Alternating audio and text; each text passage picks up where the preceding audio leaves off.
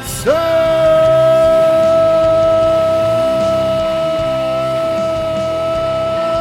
wrestling fans?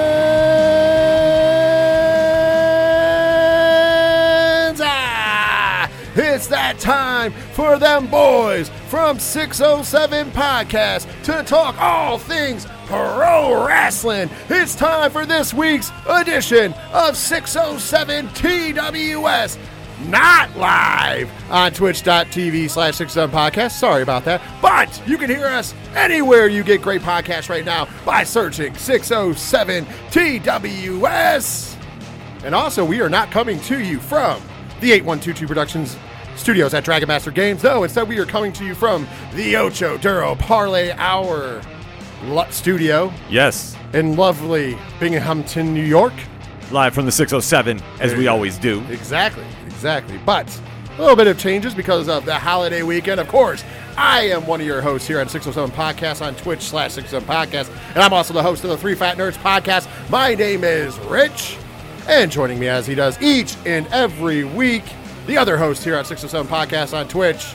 But you better know him as the host of the Ocho Duro Parlay Hour Podcast, better known as the ODPH. I'm talking about Ken M. 607 Podcast fam, what is happening? What is going on? What is good? Happy 4th of July weekend for everybody in the States, and if you're listening internationally, thank you for tuning in this week. Absolutely. And of course, once again, we are only doing a podcast form and getting it out to the masses because of the holiday and, because of which we were not going to go live on Twitch on Monday because that is July 4th in the States, Independence Day, big barbecue day, family day, and I know we have plans here in the 607 Podcast family to spend with our families, and hopefully all of you are doing that in the States, and if you are an international listener, hope you're just having a great week. Indeed. And there's a lot to have a great week, enjoy about, especially in the world of pro wrestling, as, we are the podcast that calls it right down the middle. The most impartial podcast in pro wrestling today. If you came looking for bum-fuzzling, this is not the place. Nope. No. No, this is the place to get the real deal, the best opinions in all of pro wrestling because they're true opinions, never wavering. And I am glad that you choose to spend however long it is that you spend with us each and every week because obviously the times vary. So we are very thankful for those things coming into this. But I must digress. We have a lot to talk about. In the main event of this show, we're going to be talking about news. Since there's no big, show coming up, we're going to be talking about news, including the big signing of Logan Paul to World Wrestling Entertainment. Also, we will be talking about the future of the cleaner Kenny Omega, which kind of scary. We'll be talking about that, amongst other things in the main event. Couple big news stories. Of course, in the mid-card of the show, we will be talking about the GCW Wrestling Weekend, 4 shows in 5 days. Unfortunately, we will not be talking about Backyard Wrestling because that has not happened yet, but correct, the other 3 shows. Plus, we will also be looking forward to next weekend's Settlement Series Volume 1, plus the JCW show as well. But in the opening contest, we will be talking WWE Money in the Bank. Money. But before all that, before we dive in, Ken M, tell the fine folks how to find yourself and the Ocho Duro Parlay Hour Podcast. Very simple. If you want to find out everything going on with the ODPH, and I hope you do, swing on over to odphpodcast.com. Join in the conversation on our social media accounts. They're all right there on the front page. Check out Parlay Point's new blogs count anywhere is up right now. A complimentary piece to 607 TWS and the ODPH Podcast. The TeePublic Store. The classified section where you can find out friends of the show, such as 8122 Productions, the directory, anything and everything that is the ODPH can be found at odphpodcast.com. And of course, if you're trying to find the Three Fat Nerds and anything we do, go to 8122productions.com. All the information is right there, including our TeePublic Store, as we have that as well. Of course, there's also the links to the Twitch channel that you normally hear this show on. There is links to all of our social medias. Quick little plug for that. It's Three Fat Nerds Pod. Throw an at in front of it if you must. And also there's the link there for the Patreon if you would like to support everything we do here at 8122 Productions/607 Podcast. Monetarily, you can do that at patreon.com/8122 Productions for as little as $1 a month, and you get a ton of extra bonus content as our thank you for the support. And last, but certainly not least, you can also find the directory. You can find friends of the show like the ODPH. Also, friends of the show like Sci-Fi Horror Fest going down August 26th and 27th from Vernon, Downs Casino in Vernon, New York. Check it out, sci-fi-horrorfest.com for all ticketing information and everything going on there, as well as you can find out about the local section, Yes. where our local sponsors who help us bring you this show each and every week, commercial-free, exists, including our good friends at Dragon Master Games. Remember, for all your Magic the Gathering gaming needs, visit them on the World Wide Web, dragonmastergames.com. All right, that's enough shilling. That's enough about us. Now it is time to get into the thing that you guys came here to see. So, ladies and gentlemen, without further ado, I give you Ken M's favorite part of the show because it's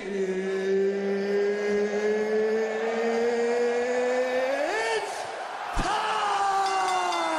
That's right, it is time to start off this episode of 607 TWS, and we are going to start it off by talking about Money in the Bank, which went down this past Saturday, July the 2nd, live from the MGM Grand in Las Vegas, Nevada, and only available on the Peacock. The Peacock. Cock. I should get that on the board just to have fun with it. But with that being said, let's talk about the show, shall we? Let's do this. The opening contest of Money in the Bank was the women's Money in the Bank ladder match. Winner got a women's contract for a women's championship match anytime in the next fiscal year. And that match got 16 minutes and 35 seconds. And at the end of the day, your Ms. Money in the Bank, Liv Morgan, as she defeated Alexa Bliss, Asuka, Becky Lynch, Lacey Evans, Raquel Rodriguez, and Shotzi to claim the Ms. Money in the Bank throne. Ken M., how did you feel about the women's Money in the Bank ladder match? I love the outcome. Liv Morgan was long overdue to get a real push like this. Super happy for her. Thought the match went very well. I could only kind of really think of one negative spot, and that was when Becky Lynch did the ladder spot and she completely overshot where she was jumping on the outside. But take nothing away from the rest of the body of work that was going on in that match. I thought every competitor brought it, and Liv won, so I was super excited about that. Yeah, I agree. There were some good spots in the match. There was also some little slider spots in the match. Overall, though, it was a great, it was a good opener. I like how it brought it. The crowd got into it, especially when Liv Morgan eventually won the match. To a lot of people's surprises. I was shocked. And I was very glad that they went that route as well. I have a feeling we'll be talking more about Liv Morgan later on this card. Dun, dun, dun. Of course, the next match up on the card was for the WWE United States Championship. Your champion Theory defending against the almighty Bobby Lashley. This match got 11 minutes and 5 seconds. And at the end of the day, we had and new WWE United States Champion Bobby Lashley. Ken M., how'd you feel about this match? Shocked at the outcome. I was not expecting this. I thought Theory would retain by reasons, but this was a really good match. I thought they had really good chemistry in the ring, and to see where Lashley's going from here with the belt, I think is going to be a good idea. I thought this was a very good match. I'm a big Bobby Lashley fan. I remember there was a time where I wasn't. But I know. I've become a big Bobby Lashley fan. Listen, whatever you feel about the guy outside of the ring, whatever you feel about the guy, you know, as far as his push or whatever it is, and we are going to talk about that more later in the night. But Austin Theory still delivers in the ring. Yes. At the end of the day, he's a very capable hand. Went out there, had a great match with Bobby Lashley, once again showing why Bobby Lashley is still in that top-tier performer. And I'll tell you what, man, I think big things are coming for the new United States champion, Bobby Lashley. Fully agree. Next up, we had another title match. The WWE Raw Women's Championship was on the line as your WWE Raw Women's Champion, Bianca Belair, defended against Carmella. This match got a little bit less time, 7 minutes and 10 seconds at the end of the day. And still, your WWE Raw Women's Champion, Bianca Belair. Ken M., once again, how was this match for you? As expected. I think, obviously, with the switch up and plugging in Carmella due to Rhea Ripley's injury, I thought this match was, I hate saying the word filler, but it was very predictable with the direction they were going. I did like how they were teasing that Bianca was hurt at the end of the match, so maybe Liv would cash in then. And it didn't happen, so I was perfectly fine with this match. I mean, it did its purpose. Yeah, I agree. I will say this. Carmella is definitely, for all the detractors out there, I would say Carmella is the equivalent of a Dolph Ziggler or The Miz. Fully as far agree. as you can plug and play her in anywhere for any match at any time. If you need a suitable fill-in, Carmella is going to give you that. She is very capable in the ring. She is also very entertaining. Once again, my dissatisfaction when we talked about this match last week was more based upon the fact of not how good she is, but in the fact of it's like, man, I wish we had a build. But obviously, the injury bug bit Rhea Ripley. Therefore, they had to do what they had to do. And I thought we got a good match. We're not going to get a long match, like for some people. Oh, yeah. There's nobody's going to believe that Carmella is going to fight off the best athlete in the World Wrestling Entertainment, period. And especially with no storyline, too. But I love how you made that comparison to Dolph Ziggler, because I fully agree with that. And to think about wrestlers who have vastly improved over time, Carmella has been putting the work in, whether you're a fan of her or not. She comes in there and is definitely given 110%, and it shows how much she's invested into the craft. Absolutely. And this is why she gets put in these situations. So, more power to her about this. I agree 110% with you. Next up, we had another title match. Of course, it was for the WWE Undisputed Tag Team Championships. Of course, your champions coming in, the Usos, defending against the Street Profits. This match was the longest not ladder match on the card at 23 minutes. And at the end of the day, and still the WWE Undisputed Tag Team Champions of the world, the Usos. I want to throw this out there. This tag match has been as good as any tag. I'm not going to say it's better than some of the ones we've seen already. Mm-hmm. I'm already on record saying that FTR versus the Briscoes is still my tag match of the year. Oh, yeah. And possibly match of the year, period. But I'll tell you what, this match, I think is top 5 this year. If you're sleeping on this match because it's World Wrestling Entertainment, I don't know what to tell you. The Profits were awesome. The Usos were awesome. I think both of these teams can mix it up anywhere against any team. Your thoughts? We often forget how WWE can do tag team wrestling when they want to. And this is prime example when they let two really talented teams just go out there and tell their own story. Because we didn't really need that much of a build-up because the Usos have been fighting everybody in the tag team division for years. Street Profits, agreed, ever since they've come up, have always been an instant contender, and they're a team that they don't need a lot of storyline to get put in to work a great match.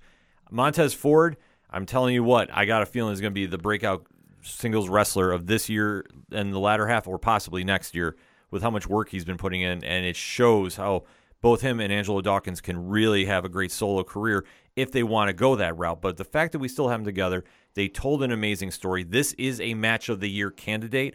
I agree with you. FTR and the Briscoes is still my number one for tag matches because it had more of a deeper storyline to it. But this is no shame in coming in number 2 right now. Oh, absolutely not. I'll tell you what, I appreciate these two tag teams. They can mix it up like none other. Like I said, WWE does not pay attention to the tag division. We're not going to pretend they do. They treat the tag division the way AEW treats the women's division. Let's be honest. Let's all talk honest here. Mm-hmm. However, I will say this. Just like in AEW in the women's division, sometimes you hit a home run still. Absolutely. Sometimes the talent outshines it. The cream is always going to rise to the top. And in this situation, you have two of the very best tag teams in the world. I mean this. I feel like these teams could walk into any other company, any other promotion that has great tag teams and compete, and you'd believe it. Mm-hmm. Oh, fully. So kudos that they got that opportunity. Once again, I'm not upset the Usos are still champions. I figured they would be. No, the only thing I would say if I was going to take anything away from this match is there wasn't a stipulation, just because we've seen them fight together before so many times. I'm wondering if they're going to do that for SummerSlam, because especially when they had the weird finish of Montez Ford's shoulder was up, and it was technically the referee missing the count. So I'm wondering if they would do something like if the Street Profits get one more opportunity, but they have to put their team on the line. Like if they lose, then they have to go their separate ways. I wouldn't be surprised because I really do believe that both of these men are going to be going single style. Mm-hmm. I think the breakout star will definitely be Montez. I think he's going to be a top star in the business in the near future. But I could also see Dawkins being a great hand as well. I do too. I think they both have a big future in their singles career if they decide to go that route. Yeah, I agree. Let's go on to the next match. It was another title match. Look at that. Title match after title match after title match. Hey now. As it is for the WWE SmackDown Women's Championship. Your champion, Rowdy Ronda Rousey, defending against Natalya. This match got 12 minutes and 30 seconds at the end of the day. And still, WWE SmackDown Women's Champion, Ronda Rousey. How did you feel about the match between her and Natalya? Solid match. I thought that Natalya definitely stepped her game up for this one, but Ronda was doing more of her MMA style for this match, which I thought it was a good counterbalance because especially we know, obviously, the Hart family, the submission specialists that they are. I thought it was a great, back and forth between them both. So it definitely told a good story for what we had. I like the technical wrestling aspect of this match and seeing two women go out there and absolutely technical wrestle. You don't see that a ton, quite honestly. And I thought that they did a very good job there. Was there some slip-ups? Absolutely. Yeah, sure, but Ronda's not exactly the most rounded wrestler ever. However, I thought she did very well in this match, and I thought Natalya was very good in this match as well. I love the finish, by the way. I love the ankle lock. Looks like it's over. And somehow Natalya turns it into the sharpshooter. But then out of nowhere, Ronda reverses it into that straight arm bar. Yeah. Almost a choke even with the feet. The way she levels her feet against the neck, it was like she was choking her with the neck while barring down at that arm. And I actually, believe it or not, I thought that the way Natalya tapped was very realistic, especially in an MMA form.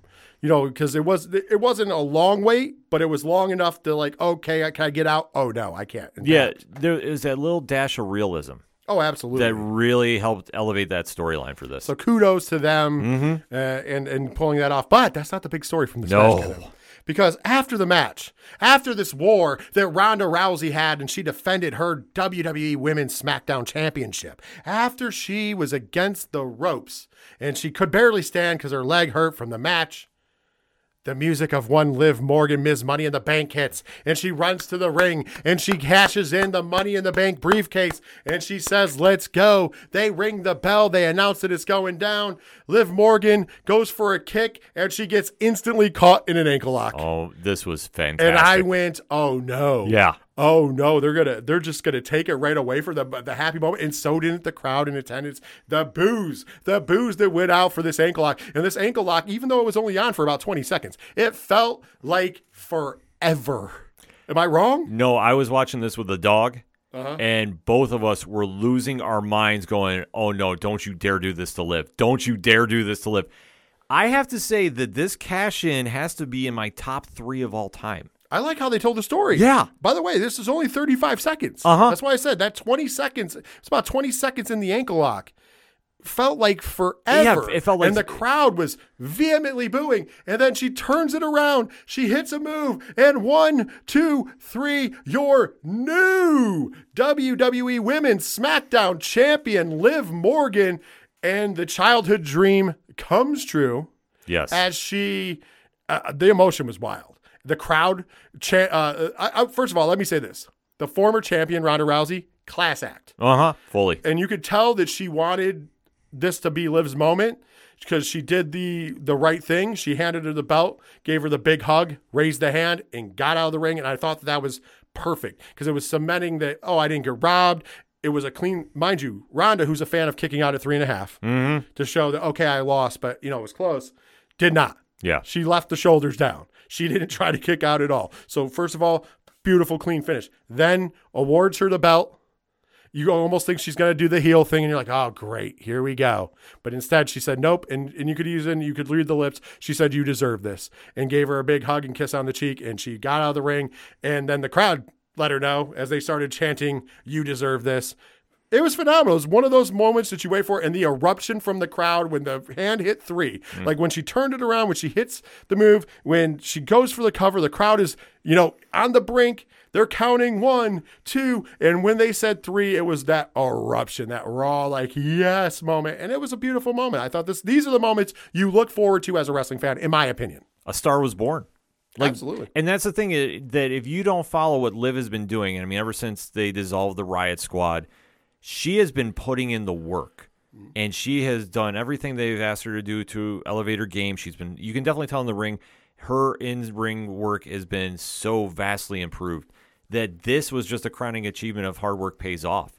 And that raw emotion, too, especially when she came in and it looked like Ronda was going to get the win, and then the air went out of the room, and you just heard like everybody, just the emotions pouring out on Twitter, on social media, and in that arena, and then to see Liv pull that big win out, it's a moment that everybody will remember. Fantastic. Yes. Fantastic, but that leaves us with our main event of the evening, the men's Money in the Bank ladder match.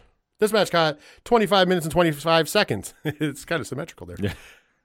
Before we talk about the match and who won, I want to point out, I appreciated this. I don't know if anybody else appreciated it, but I appreciate this. We had all 7 competitors in the ring. And then Adam Pearce comes out. Now, rumors for weeks. Cody Rhodes is going to make it back. Somehow, some way, even if it's only to come out and to get the briefcase, he's going to make it back. That was my call. Right. And I'm not just taking shots at you. I'm just saying, but that was the internet groundswell. People believe this. So when Adam Pearce comes out and says, hey, we're in Vegas. It's been a great show. The only thing I can think of that's better than 7 is 8. So we're adding another member to this match. And the crowd starts to buzz because they're like, it's going to be Cody. It's going to be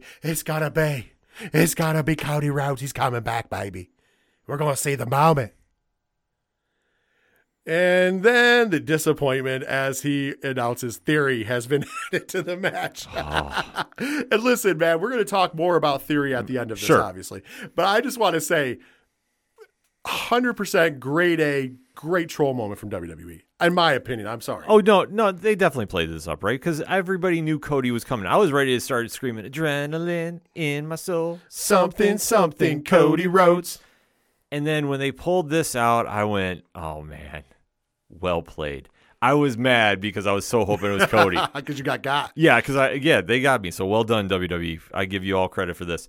And to see Theory come out, I mean, this just plays into his character, man. This is so perfect. By the way, at the end of the day, Theory did win the Money in the Bank to become Mr. Money in the Bank by defeating Drew McIntyre, Madcap Moss, Omos, Riddle, Sami Zayn, and Seth frickin' Rollins, and Sheamus. I forgot.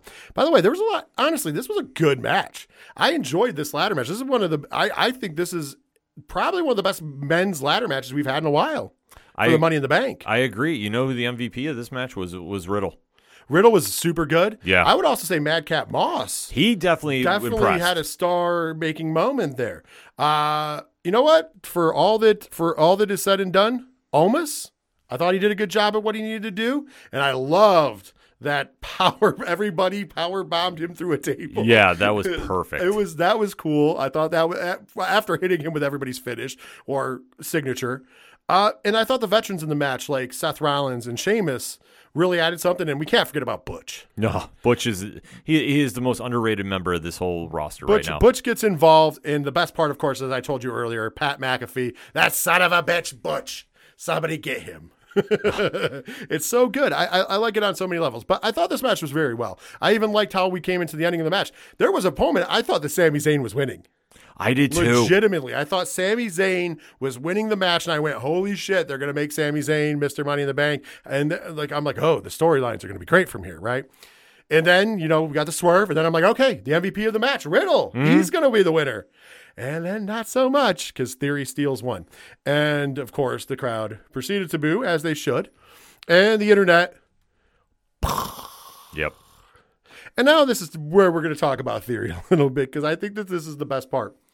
There's a lot of people out there currently saying how this is a bad mistake. This is like pre-tribal chief Roman when they shoved them down our throats, or like John Cena. And I'm gonna say, pump your brakes, guys. You guys are getting it all wrong.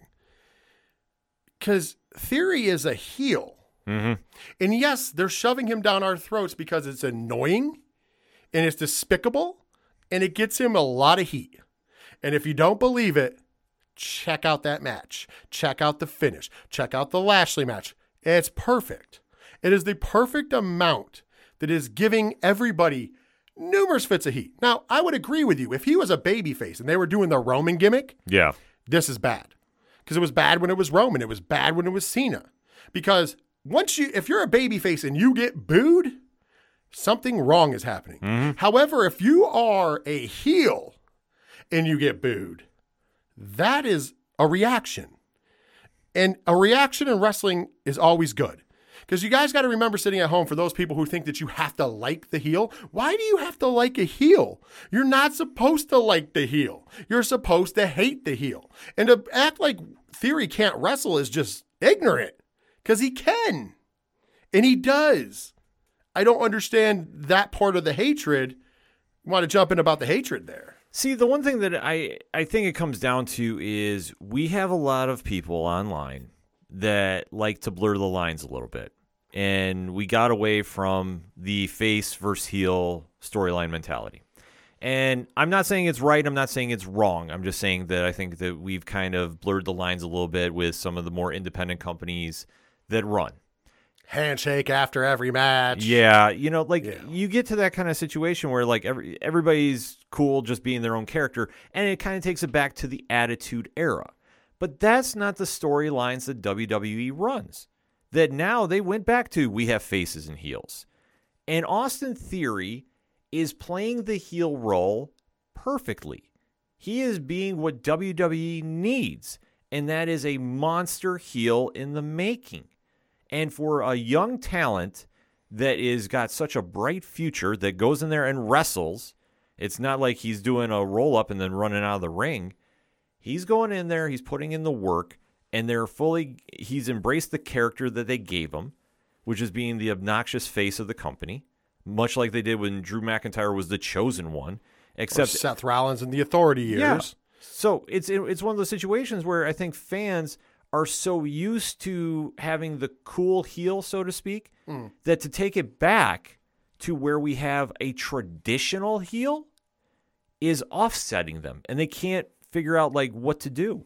I think you're right, but my theory is this. There's two things that I think are really contributing online and that people really need to take a step back and think of. Because, first of all, before I say them, this is the exact reaction WWE wants. Mm-hmm. They want you to hate him. They want him to be hated. Like, that's the point of being a heel, guys. Yeah. Like, the point of being a heel isn't to come out and be like, oh, man, this guy's really cool, but to boo him. No. It is to boo him and to hate him and to not want him there. And I heard the go-away heat thing. There's no go-away heat with him. No, not with him, no. Because the problem with go-away heat is that there's no reaction after a while. You have the loud boos, but then during the match, there's no reaction. If you're not getting a reaction during the match, if you're not getting a reaction after the match, that is when go-away heat is. The only time that go-away heat is loud is when you first come out. Mm-hmm. But after that, boom, it's gone. Like, there's no reaction. They don't care. We've moved on. We've already set our sights on something else. He is still getting reactions during matches. There's still really good matches because it is set up good. And at the end of the match, he's getting the boo match. Think about how loud the Lashley cheer was for defeating him. Yeah. Like, mind you, Bobby Lashley, very popular wrestler, right? Sure. However, it was louder because of who he beat. Yeah. That's the whole point. And so it's working. So here's the two reasons I think the IWC is losing their mind. Firstly, I think it's because they've been worked. Yeah. And they know they've been worked. They were thinking that things were going to be one way or another, and WWE is shoving him down your throat, and it's making you hate him. And you're realizing what I said was true, that this is the whole point. Mm-hmm. So it's working. So you've been worked. And for whatever reason, wrestling fans on the internet hate being worked. And I don't understand that. Listen, as a person who worked in the wrestling business, as a person who is a little more privy to it, I love when I'm worked because that's exciting. That's what we as wrestling fans used to look forward to, not reading 1.5 million different fucking dirt sheet items that may or may not happen. And then when they do happen, it ruins a story. We used to look forward to being excited and watching the event. And I understand where it became bad to be worked. Like, that's the whole goal. And I think that's why indie wrestling is so great and breath refreshing for people like myself and you and others that we know, is because there's nobody writing the dirt sheet portion. Yeah. There's nobody going, hey, listen, this is what they're setting up down there, because there's no money in it. There's only money doing it for WWE and AEW and New Japan and the big and Impact and the big boys. You know what I mean? So that's why there's a breath of fresh air, because you can be worked and things can happen to surprise you. When something surprises you and you have that natural release, that is the best part of being a fan. Yeah. And I don't know why you guys want to miss that. I think it's just because everybody's so used to doing it, because they're so used to now the dirt sheets are the norm, you know, and they always have to feel like, oh, they know more than the writers and the bookers and everybody. It's like, no, it's nice to get that fan reaction that you don't need to know everything, that you can go into a show and be genuinely surprised. And I think that we haven't seen that happen in so long because of the explosion and oversaturation, in my opinion, of said dirt sheets. Agreed. That everybody's got that you take that element away from being a fan. Agreed. I will take it a step further because I said two. So my second theory, and this is this is the one that also hits for a lot of them, and especially those in the journalistic portion, is there's this narrative that's been painted for a while now that WWE can't create stars. And we've talked about it on the show. We're not going to jump. We don't believe that's true because I think there's plenty of stars in WWE. I think they've built enough of them, contrary to popular belief. And here we have a perfect example at Money in the Bank. Liv Morgan wins Money in the Bank, becomes SmackDown Women's Champion. That's a new star. Mm-hmm. That they built her up. The groundswell from the fans. New star. And yeah, don't take anything away from Liv Morgan because obviously she did it. Oh, absolutely. But at the same point in juncture, it's the company that you're attached to. Mm-hmm. Theory. He's not a face. He's a heel. So when you're booing him, that is like cheering him because that is what a face, that's what a heel is supposed to go for, you know? You're supposed to be the most hated person on the card. Yeah. Here's the cool part about that. He's now Mr. Money in the Bank. He's now going to get to tease it, and he's going to fucking take all the selfies in the world with it, and he's going to do all sorts of heelish tactics, and it's going to be, when is he going to cash in? Is he going to cash in now? Is he going to cash in later? And let's be honest, when a heel is Money in the Bank, It's Mr. Money in the always Bank or Ms. Money in the Bank, it's always better. Mm-hmm. So we're going to get that storyline. But once again, he's another guy that they created. So to admit that they did something good in either case admits that your narrative that they can't build stars is false. No, you're absolutely right. And I don't think that people want to swallow the humble pill, which once again, you shouldn't be spinning that narrative anyways. No, you shouldn't be going near that narrative. I mean, and everybody gets so hung up, you got to declare a side with AEW and WWE to just make it, you know, more of a prime example. WWE has been doing this for a while. They know exactly how to build the stars they want. They have a very deep depth chart in NXT that they still have stars that are going to be coming up within the next year or so. They know what they're doing, and this is a prime example of when they did the build and those stars got their breakout moments. You can say what you will about if Liv's had a moment or two before, but this is the prime time where she got to shine. And she was absolutely embraced by the wrestling community for finally getting acknowledged for the talent that she is. Theory is a heel. And yeah, did we want to see him get the briefcase? No, because as a character, I didn't want to see it. But as a wrestler, I'm excited for it because it does open up the door for some more storylines that they can go into a lot of different directions if they want. But this is a guy that they've really gotten behind. He's ran with the ball. He was part of a big storyline at WrestleMania. Absolutely. Need we forget? So you're going to try telling me that this guy isn't ready to take that next step? And took one of the best stunners of all time. Exactly. So that said, WWE is looking fine, and whether you love them or hate them, the machine keeps rolling, and this is prime example that they're not slowing down. Yeah, I like I said, I just think it's funny how allegedly they're thinning. Like, oh, they're just panicking because they're thinning. And it's like, but you got plenty of guys. You know, there was 8 guys in that ladder match that we could believe any of them in a title fight tomorrow. Oh, absolutely. Yeah, even the young guys. Madcap Moss, start making performance. Yeah. Like, he's been doing some pretty cool things that make me like him. But at the same time, that match, there was some really good stuff in that match that he did. Mm-hmm. And then you turn around and you're like, Omos is not quite there yet, but he's still a monster. But he's working. Right? And you can tell he's working on it. Yep. You can definitely tell he's working on it. And then, like, you have Sheamus. Let's forget this dude's a former multi-time world champion. Mm-hmm.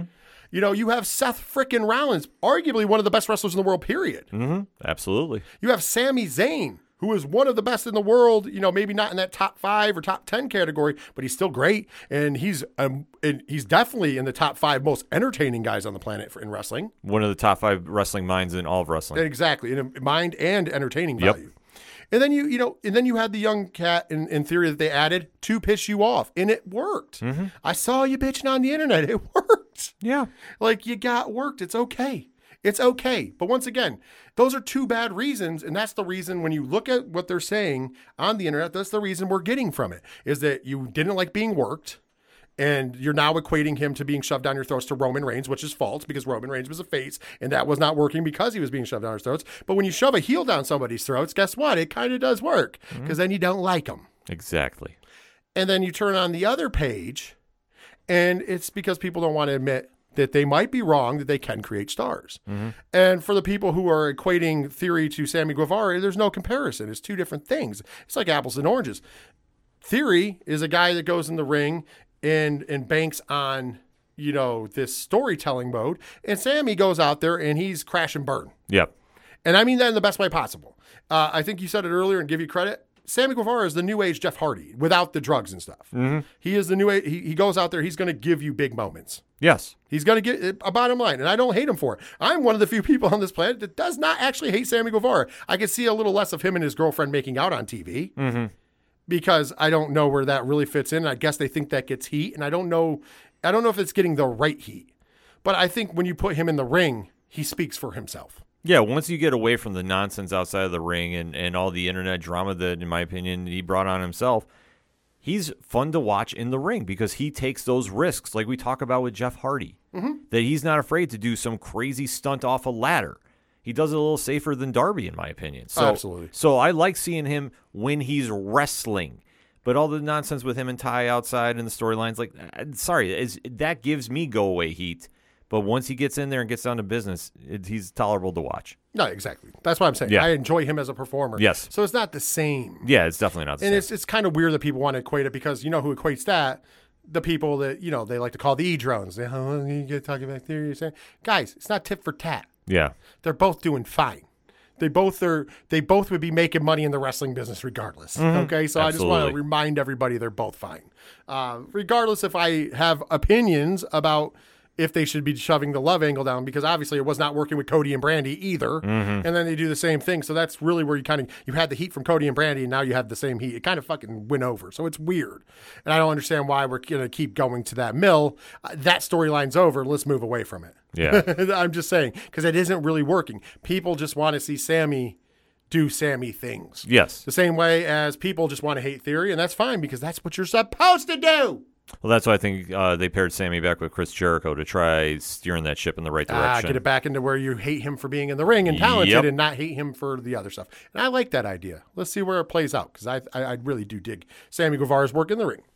So with that being said, though, that is going to do it for our WWE Money in the Bank coverage. We are going to take a quick break. On the break, you are going to hear the theme song for the ODPH podcast. That, of course, is 2 weeks notice by our good friends at Shout at the Robots. Ken M., how can the people find Shout at the Robots? It's very simple. You can swing on over to odphpodcast.com or 8122productions.com. We have a music section right there. You can find out all the links going on with everything that is Shout at the Robots. They are fantastic people. We cannot plug them enough.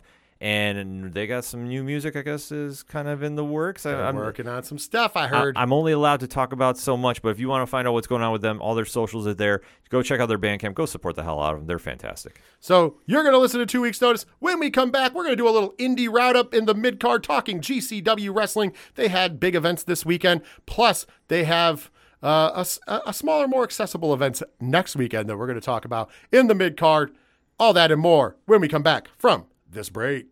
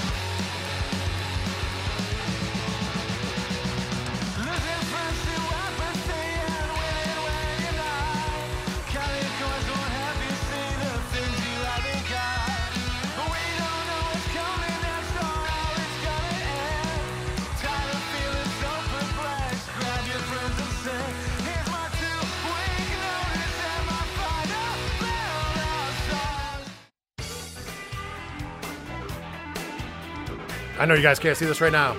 Ken M's really getting on that bass today, baby. Oh, yeah. Ow! That's right. It's time for the mid-card of this week's edition of 607 TWS. And in the mid-card, we're going to talk some Game Changer Wrestling as GCW had another gigantic...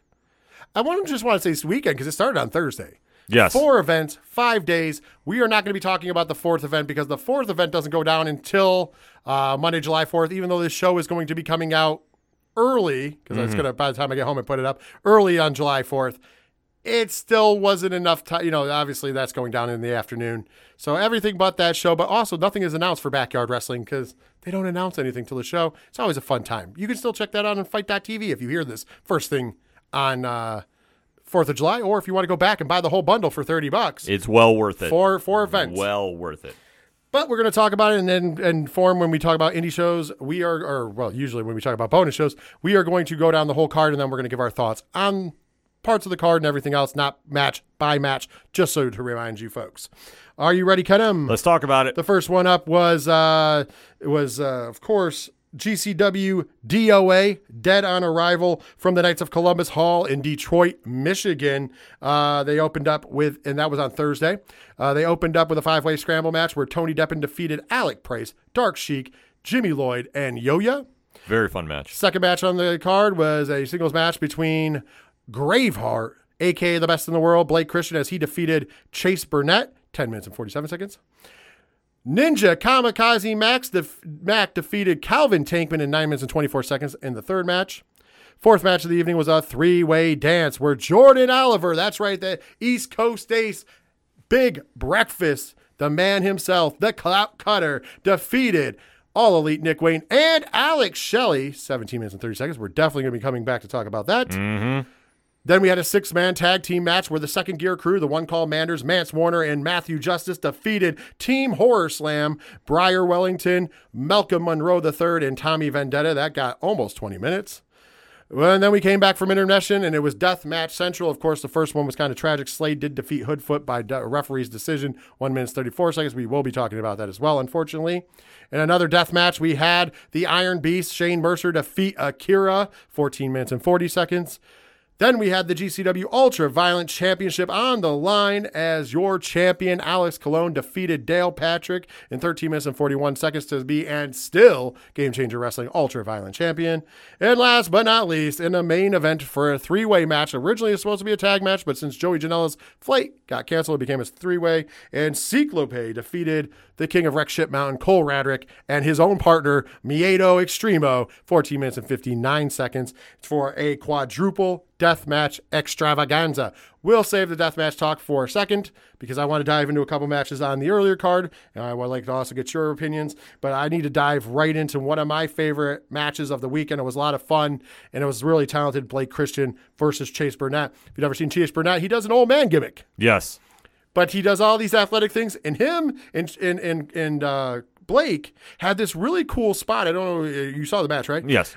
This really cool spot that took place over like only a couple minutes where they used the cane to like slingshot and move around and do a couple cool things. I thought it was really intriguing. It was very creative to see what they were pulling off there for it. And, I mean, we're in the year of all hearts, so to see this go down...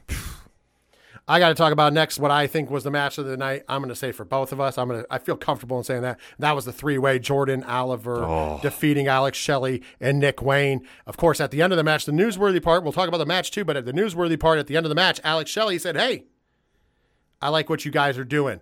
The youth is definitely running GCW. You are the future of wrestling. However, you guys had an advantage against me tonight because at times it was 2-on-1 because you guys are partners. I did not have a partner, but I have 1 or 2 partners I could bring. So I think the next time GCW comes to Detroit, I think we need to have Jordan Oliver and Nick Wayne take on the Motor City Machine Guns." Take my money now. Oh, Take yeah, my money. absolutely. This match was great. And to just show the future of GCW, which is Jordan Oliver and Nick Wayne, especially with Alex Shelley. Like, I mean, this was main event anywhere in the world. This is why Alex Shelley's back in wrestling, he said. He wants to work with the young kids. Mm-hmm. He wants to put over the next generation and help them out. And here was a perfect example of that. Yeah, you could see the excitement in it, too, with this match. And just to give us that dream match. Whew. Well, we got to talk about the horrible part of the evening and weekend. Yeah. As during the Slade and Hoodfoot match, they opened the match by Slade breaking a light tube, handing half of it to Hoodfoot. He kept half of it, and then they proceeded to stab each other in the arm. Mm-hmm. Unfortunately, being you do shit like this, accidents happen. Yep. And and Slade, pronouns, lacerated Hoodfoot really bad. It was very disgusting to see. Mm-hmm. And it brings up some points. And I want to clear the air. I will watch good deathmatch wrestling. Yeah. I'm not still a fan. Even when it's good, I'm just like, it's there. It's an attraction. It's like watching any other attraction and or any other gimmick match for me at least. Yeah. But I wouldn't say that I'm a diehard deathmatch fan. I don't go out of my way to just watch deathmatch shows. It's just something that's there, and I understand if people don't like it. With that being said, I think that we might need to start taking a step back in deathmatch shows, and especially, I got to say, maybe not use the light tubes. I think this, obviously, positive thoughts and energy going out to Hoodfoot right now. I think this does bring up that argument that we say on the show all the time, and I give you credit for this too. It's not ballet. And we know that anytime you step in the ring, things can happen, and especially in a death match where literally anything could happen. I think it's a situation that you can still tell a story, you can still use the elements of a death match, but you can definitely do without some light tubes. Well, here's my problem. Glass, Yeah. in particular, light tubes are super unpredictable. Uh-huh. We've seen guys parry, stabbing motions with them before, and it's been fine. You know what I mean? Mm-hmm. This time it wasn't. I mean, it doesn't justify any other time. Yeah. But it's just saying maybe now, like everything in wrestling, though, the bar has been set so high that I feel like guys are just going to keep trying to up that bar. What can you do next? What can you do that's never been seen before? We've talked about it before. That's why some guys are doing crazy dives and jumps from places that they probably shouldn't be, because at the end of the day, it has been raised that high. And I think this is the time to be responsible. And I think GCW being, in my opinion and a lot of people's opinions, probably the biggest independent wrestling company in the nation. Mm-hmm. Also being the one that still does deathmatch wrestling on top of regular wrestling. Mind you, they became the best due to the fact that they had they had this regular element stuff with as it, well. yeah. Mm-hmm. But both. It's a mixture of the stuff. I think that they should be the company that maybe starts the no light tube or pulling it back a little bit. And I know from conversations that Brett Lauderdale gets real nervous about death matches to begin with. Well, I think that they're at such a profile now, being the top indie in North America, that they have a lot of eyes on them. And when you have an unfortunate situation like what happened to Hoodfoot, that's going to bring you, some very very loud criticism. So I think that now, after this weekend's done, I think that I wouldn't doubt that we see maybe some scaling back to a degree. And I don't think that it's going to take anything away from the quality of these matches. But I think that you are going to see maybe a slow start to some changes. And for all my friends out there who are deathmatch wrestling fans, I know we have some to listen. Guys, I say this as a family of wrestling fans. Mm-hmm. We might need to leave some of the bloodthirst at home and say, listen, instead of judging companies like GCW or ICW or other companies that are doing H2O, other companies that also are doing death matches, instead of like saying, oh man, you need to give us more, maybe we should say, hey, let's do the right thing, be responsible for the competitors, scale it back a little bit, and not complain if it gets scaled back. Because I just have a fear of, there were some people who said that, this could have been bad, he could have lost his life. Could have been. I don't know the extent. I know this is putting him out for a while. I know that he took 40 staples on the inside and outside of his arm. It's wild. He had a surgery and 40 staples. I know I can tell you that. Can I tell you if it was life-threatening? I don't know, because I'm not his doctor and that wasn't released. Right. But it could have been if he hit the artery in his arm. We've seen it happen to other guys. Mm-hmm. For God's sake, famously, Nick Gage died from being pierced by one, and they brought him back on the helicopter ride. Once again, just like Nick Gage, I've been told that Hoodfoot wanted to finish that match.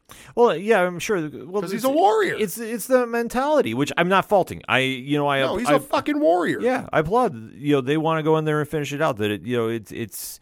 I don't want to say a badge of honor, but it's something that they take pride in their craft. I also want to point out this is where the company needs to be, and they did a good job of saying no. Yeah, no, they did the right thing with this. The company needs to have to stop this, and that's that. And I got to applaud GCW for that. And there's other deathmatch companies who've had similar things happen that have done the same thing. They're always looking out for it, because you got to remember these guys are warriors, and you have to pull them back. It's the same thing in a lot of combat sports.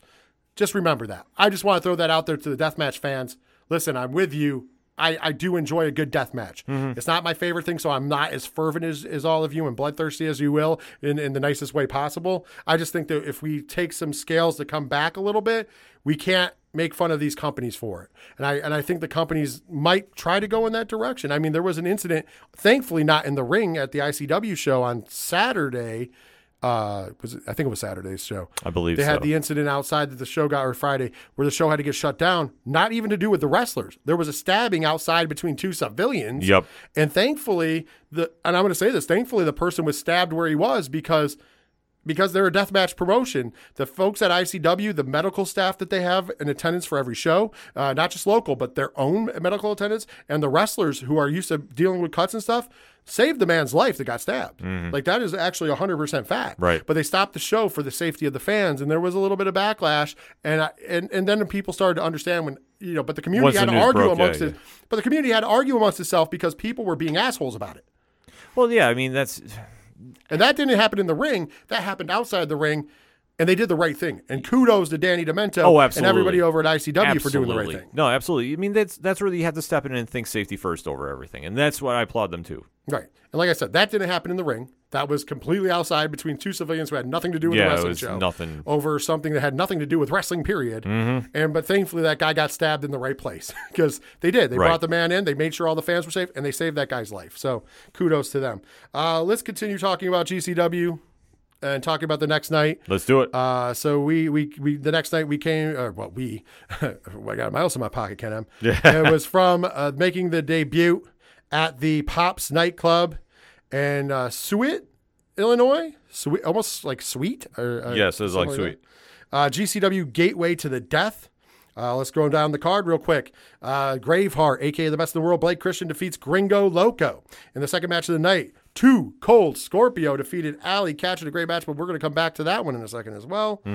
Ninja Kamikaze Mac defeated Axton Ray. All Elite Nick Wayne defeated our favorite asshole here at 607 TWS, Tony Deppen.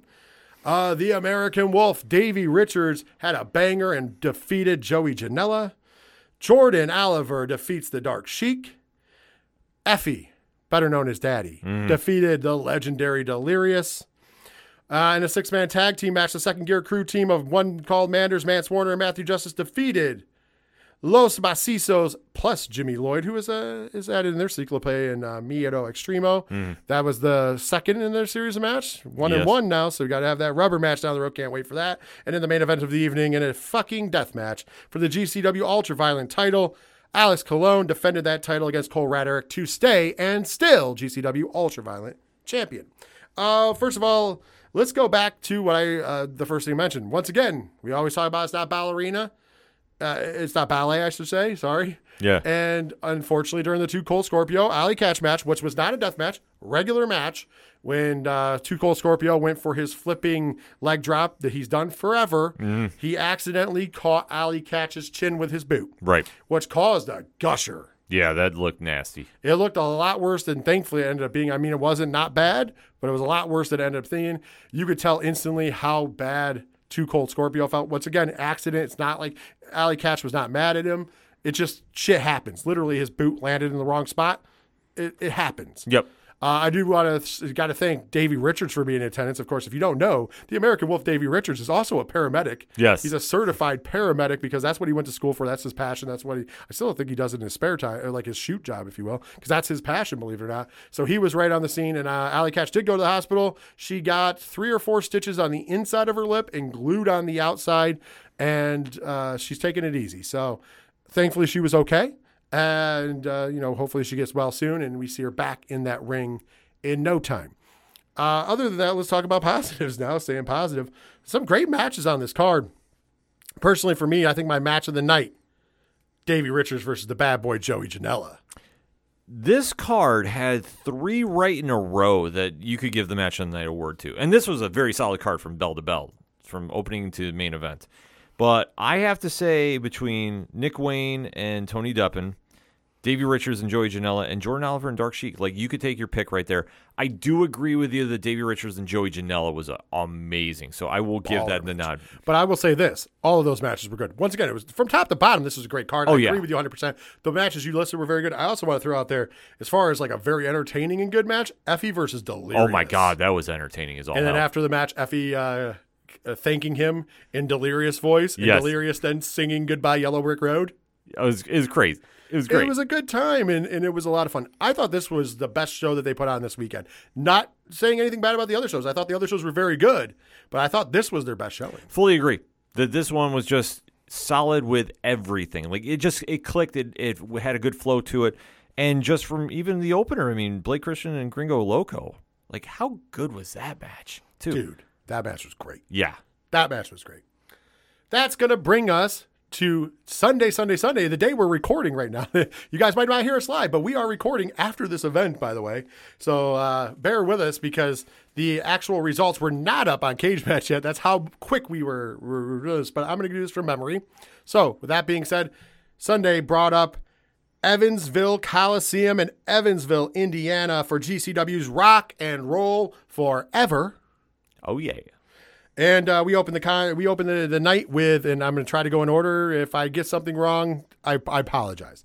We opened the night with Jordan Oliver, of course, the East Coast Ace, defeating Big Calvin Tankman in a great war. Next up, we had a match between somebody that we had not seen yet, but I think we would like to see him more. But at the end of the day, 607 TWS's resident favorite asshole, Tony Deppen, via some feet on the ropes, defeated Kerry Morton, the son of the legendary Ricky Morton.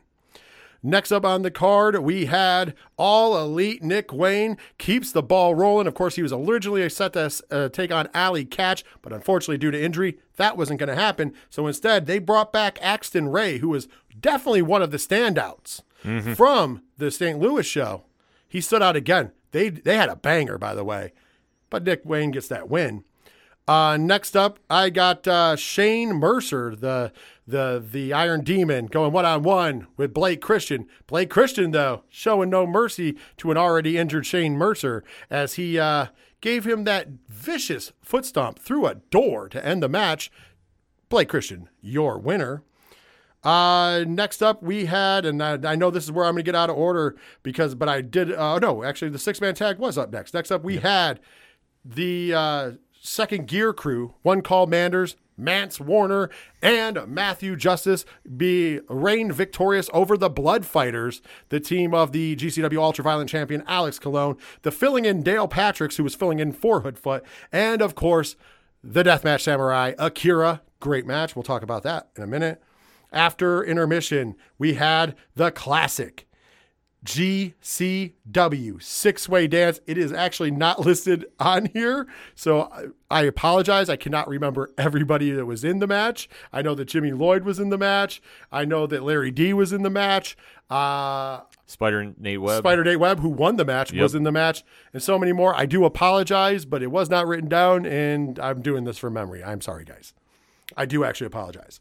Next up, though, we had one of my favorite matches of the weekend as well, in Billy Starks getting a huge win of her career as she defeated Dark Sheik. Yes. And that led us in to the main event of the evening. As for the last time in their... What? There was one other match, though. Joey Janela and Cole Radrick. Sorry, I forgot about that match. Thank you. Cole Radrick gets an upset victory over Joey Janela and then embarrasses him by having the crowd sing happy birthday. Yes. Thank you. Because it was Joey Janela's birthday. But last but not least, the main event, of course, for the last time in their legendary Hall of Fame career, the Rock and Roll Express, Ricky Morton, Robert Gibson stepped in the ring at Evansville Coliseum in Evansville, Indiana, and they took on the rejects of John Wayne Murdoch, the Duke of Hardcore, and of course his partner Reed by God Bentley. And at the end of the day, Rock and Roll Express got the victory, and then a very nice send-off from the Evansville crowd. Let's break it down. Ken, what were your highlights from GCW's Rock and Roll Forever? If you asked me at the beginning of this year, would I ever think the Rock and Roll Express would have a light tube in a match? Or Ricky Martin would hit somebody with a light tube in a match? That was not on my bingo card. But great send-off for one of the most legendary tag teams in all pro wrestling. This was a great moment for the fans, especially with how they've been tied to Evansville. This was a perfect send-off for them.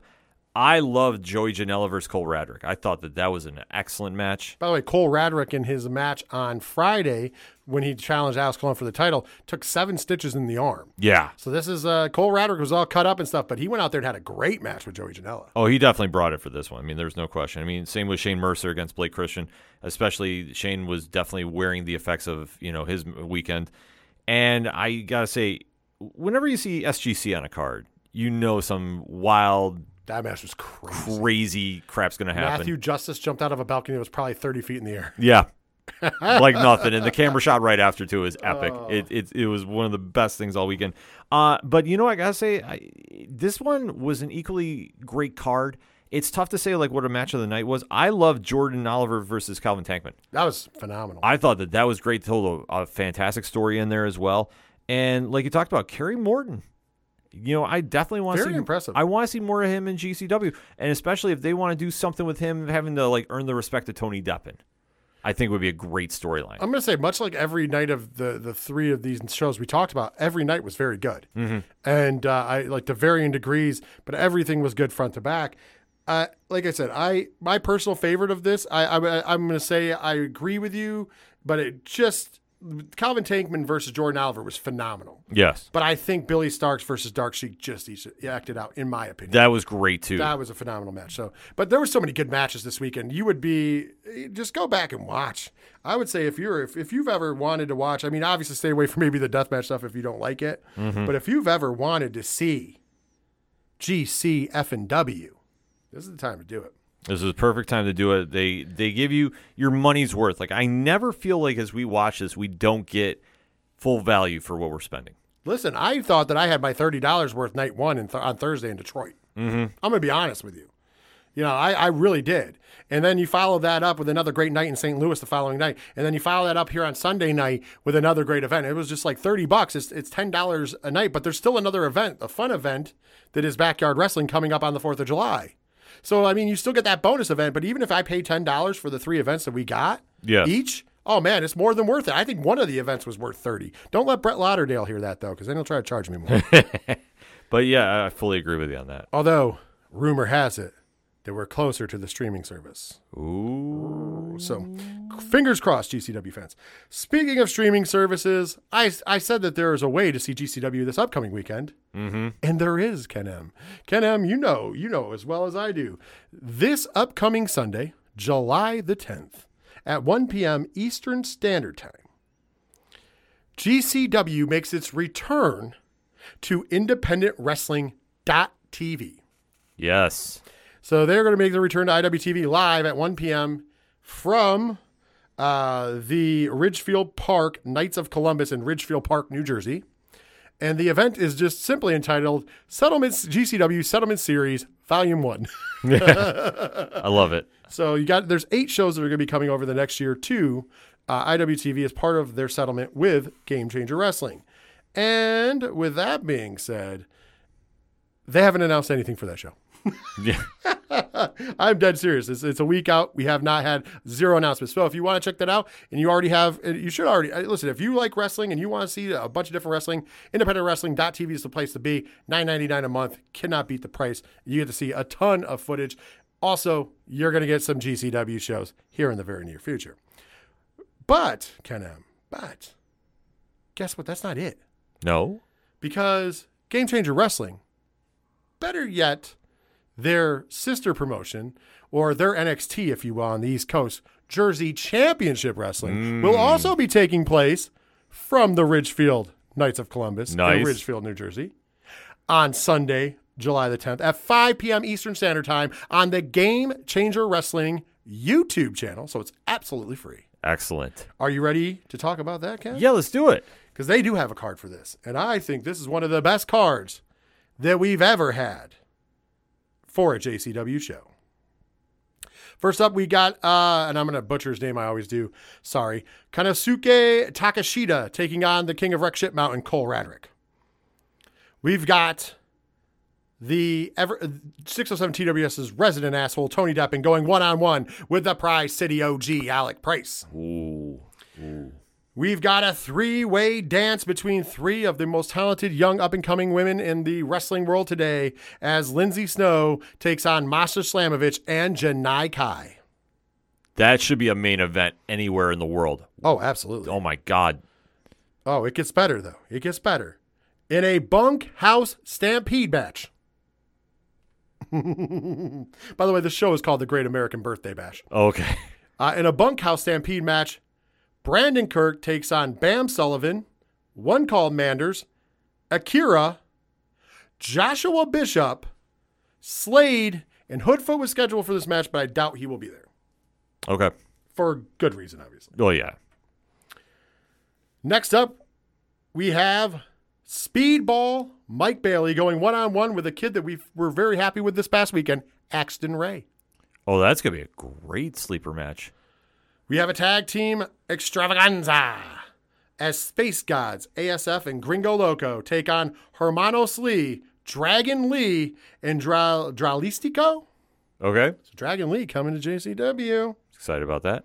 And last but certainly not least, for the Game Changer Wrestling World Tag Team Championship, your champions, Bussy, Allie Catch, and Effie, will be defending against the team of Delirious and Edith Surreal. Oh, that's going to be an interesting card. I mean, a main event. And this is going to be a really, really solid card. I mean, I say a sleeper match with Speedball Mike Bailey and Axton Ray, but I don't think everybody really knows how good Axton is, unless you've caught him this weekend, because this was a great showcase for him. I mean, Speedball Mike Bailey might be the best wrestler on the planet right now. He's in that talk. Can't take anything away from him. But I love that women's triple threat match. The women's triple threat match looks amazing. That's take my money right there. You got Cole Radrick against Takashita. Yeah. I think that's going to be phenomenal. Deppen and Price. Yeah, don't sleep on that one great either. Match. And man, I'm interested in what this Bunkhouse Stampede match is going to be. But with you had Brandon, Kirk, Bam Sullivan, One Call Manders, Akira, and Joshua Bishop into a match, I'm fucking there. Yeah, I'm taking it back to the Dusty Rhodes days. Somebody might die. Yeah. And of course, the Lucha tag match, Space Gods and Hermanos Lee. Oh, that's going to be fun. Oh, this is going to be a great card, and this is free. Yeah, this is the wildest thing. Like 5 p.m. Eastern Standard Time, Game Changer Wrestling YouTube channel. We'll definitely be sharing that link out. You don't want to miss this card. I am freaking making plans right now, typing it into my phone about this. Absolutely, and as should everybody at home. That is going to do it for the mid card, though.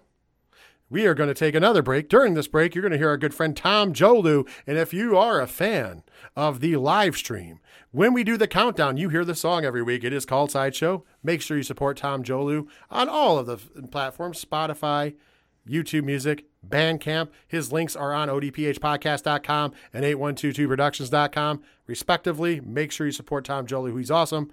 When we come back from this break, it will be time for the main event of the show. We got a couple big wrestling stories, including talking about the future of Kenny Omega. And, of course, the career that just signed by signing a contract of Logan Paul. When we come back from this very last break.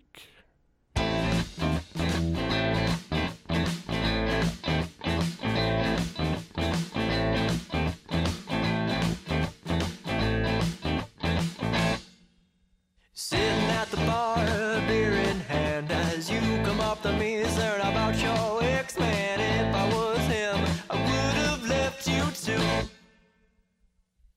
And I don't want to know, and I don't even think I can.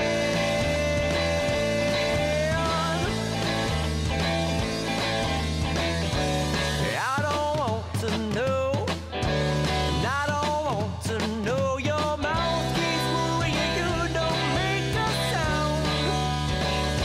Oh, I don't know.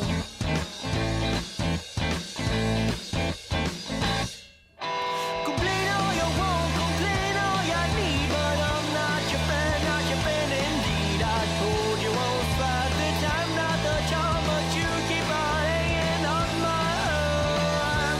I don't want to know. I don't. Wrestling fans, are you ready? Let's get ready to rumble! It is time to rumble. It is time for the main event of this week's episode of 607 TWS. And we got a couple news things to talk about. Let's start off with the news that shook the wrestling community to its core. Some hated it, some loved it, some were indifferent to it. But no matter how you cut it, it is one of the biggest deals that I think we've seen go down in a long time. As this week, it was announced via Stephanie McMahon, the current chairwoman of World Wrestling Entertainment, and her husband, Triple H, that they had signed possibly what I would think is the biggest internet star probably of all time, or damn close to it. In discussion. And a man who has recently had some great celebrity boxing matches, and a man who made his wrestling debut at WrestleMania. Ladies and gentlemen, World Wrestling Entertainment has come to an agreement on a contract with one Logan Paul. And also, as part of this, I've heard that it is on the table that it will be The Miz versus Logan Paul at SummerSlam. Wow. Absolutely shocked at this. That is not quite official yet, but that is what is being leaked out. Right, but just the simple signing of Logan Paul to WWE is really out of left field. But this is a good signing for both, I feel. And what I think for WWE is, love him or hate him, Logan Paul does bring an audience. He did show that he could hang in the ring, and he's not going to be somebody that's not taking it seriously. He definitely puts the work in, and it definitely will bring a new audience to the product. And for Logan Paul, this is another way for him to grow his brand out to a new audience that, like, once the WWE universe embraces you, if he puts the work in and does everything properly, they'll follow and they'll support him. So this is a win-win. I think this is also, let's be honest, the credit he doesn't get for all the hard work he puts in. Right. Like, I mean, when he was boxing, he was down in Puerto Rico with some of the best boxing coaches learning to box. It wasn't like he was half-assing it to just make money. Mm-hmm. And from what we understand, he has a wrestling ring, and he has been training since before WrestleMania and continued that training after in hopes of possibly just staying in the wrestling business for a little while. We don't know the exact details of this contract, but I feel like it's going to be multi-matches. It's definitely been put out that way. It looks like it's going to be at least a year or two. Yeah, I would say a 2-year deal. So I think That's my guess. I think this is perfect for him. I thought that he did a good job, and if he keeps working, he's going to be a superstar. But once again, there was backlash on the internet. This is what happens. WWE can't create stars, so they got to buy celebrities. Well, listen, guys. First of all, save me with that shit. We already talked about it in the opening bout. WWE can create stars. Mm-hmm. You guys just don't give them credit for the stars they do create. Here's the thing, though. You would be stupid not to sign Logan Paul. With the built-in audience that he brings, with a little bit of a bump that he can give you, that is stupidity on a business level to not sign Logan Paul. We're not talking about signing somebody who's not a surefire thing. This isn't like the Gable Steveson deal, which is what it is, no matter what side you're on. And yeah, he's a big name in wrestling, amateur wrestling, Olympic wrestling, but you know, sometimes you transfer over well and sometimes you don't. Right. You know, for every Kurt Angle, there's other people who just didn't get it as well. So here's the bottom line of it. This is a guy who's got a legion of followers. Mm-hmm. So if you don't think he's going to move your bottom line, that's stupidity, in my opinion. And I think that anybody would be happy to have him. Like, I'm sorry, if you're saying Tony Khan would never sign Logan Paul, that's either because he's a bad businessman or he never had the chance. No, I fully agree with you about that. And WWE has had a great success run as of late with celebrities that they brought in. Bad Bunny, who won everybody over at WrestleMania, and guarantee you we're not seeing the last of him in a WWE ring. I agree. And for Logan Paul, who came in and, like, he drew business. I mean, at the end of the day, this is a business. You want eyes on the product, and that is bringing a lot of attention to your brand. This is a smart business move. And if AEW fans are saying, oh, we'd never do this, really? Like, I mean, how many times have you tried bringing in talent from outside the outside the pro wrestling world to see what you can do on the matches? I mean, I'm just saying, WWE has a proven track record. It works for them. So this move makes a ton of sense. And it will be interesting to see what they do. In fact, I'll even say probably don't doubt a Logan Paul versus Bad Bunny match. Oh, I wouldn't doubt it either to make money. Oh, it'd be huge money. That's a WrestleMania match. I will give credit, though. One of the people who was on the fight was a good wrestler and a man who is the current MLW World's Heavyweight Champion, Alexander Hammerstone. He had a little video explaining why it was a good move to bring in Logan Paul in his estimation and not other quote-unquote wrestlers whose passion it was. And, of course, he got a lot of backlash from fans and other wrestlers. So he put this tweet out. I thought this tweet was fun. He says, Logan Paul in better shape, better looking, with more charisma than indie guys and a huge following gets signed. Next point, bitter, angry indie dudes. I need to do more flips. They'll notice me. Then they'll see my passion. I just know it. Well said, sir. Well said. And of course, he got heat from that. And he knew he was going to get heat from it, but he's not wrong. It's like, guys, like, there's always this thing that there's no way to get to WWE. Well, there is a way to get to WWE, but it doesn't mean that everybody's going to get the golden ticket. Mm-hmm. And at the end of the day, if I'm a businessman and it's a fucking business, if I have the choice to sign somebody who's new to the business, or somebody who is, been in the indies for a while and maybe has an indie buzz, or sign somebody who has literally got tens of millions, hundreds of millions of followers, I'm going to sign the guy with that. I'm going to sign the guy who single-handedly sent everybody into a Pokemon card frenzy. Yep. Why wouldn't I?